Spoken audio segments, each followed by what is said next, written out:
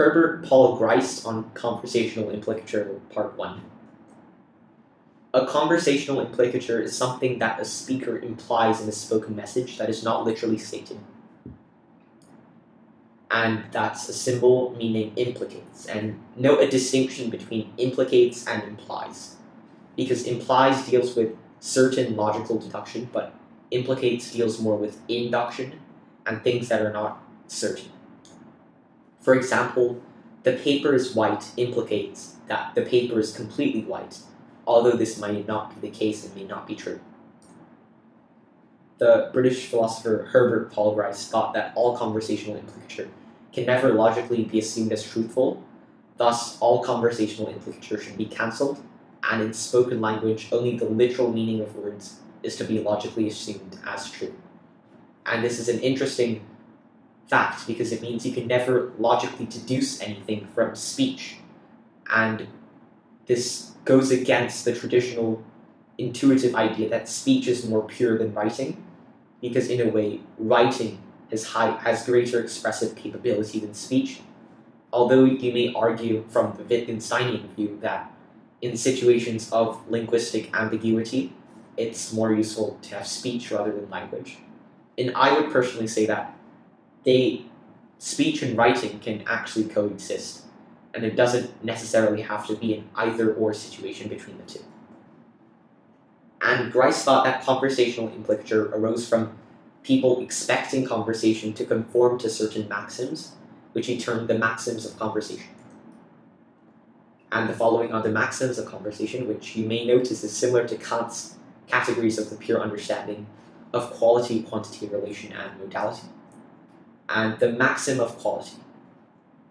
Try to make your contribution one that is true. Specifically, do not say what you believe to be false. Do not say that for which you lack adequate evidence. The maxim of quantity. Make your contribution as informative as is required for the current purposes of the exchange. Do not make your contribution more informative than is required. And you can see that some of these laws mirror other philosophical principles in history, like the maxim of quality.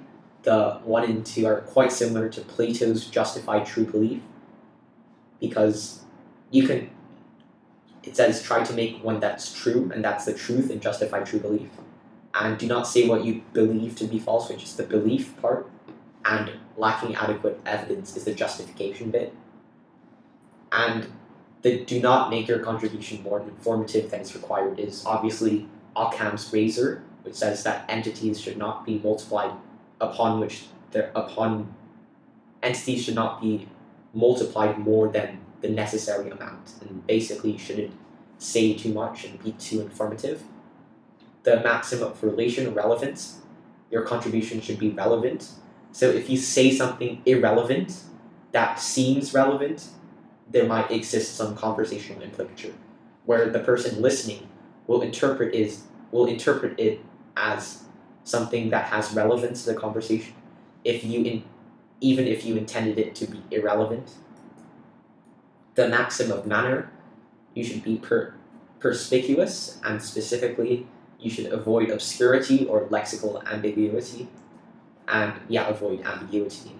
And be brief and avoid unnecessary prolixity or verbosity, which is similar to the second aspect of the maxim of quantity.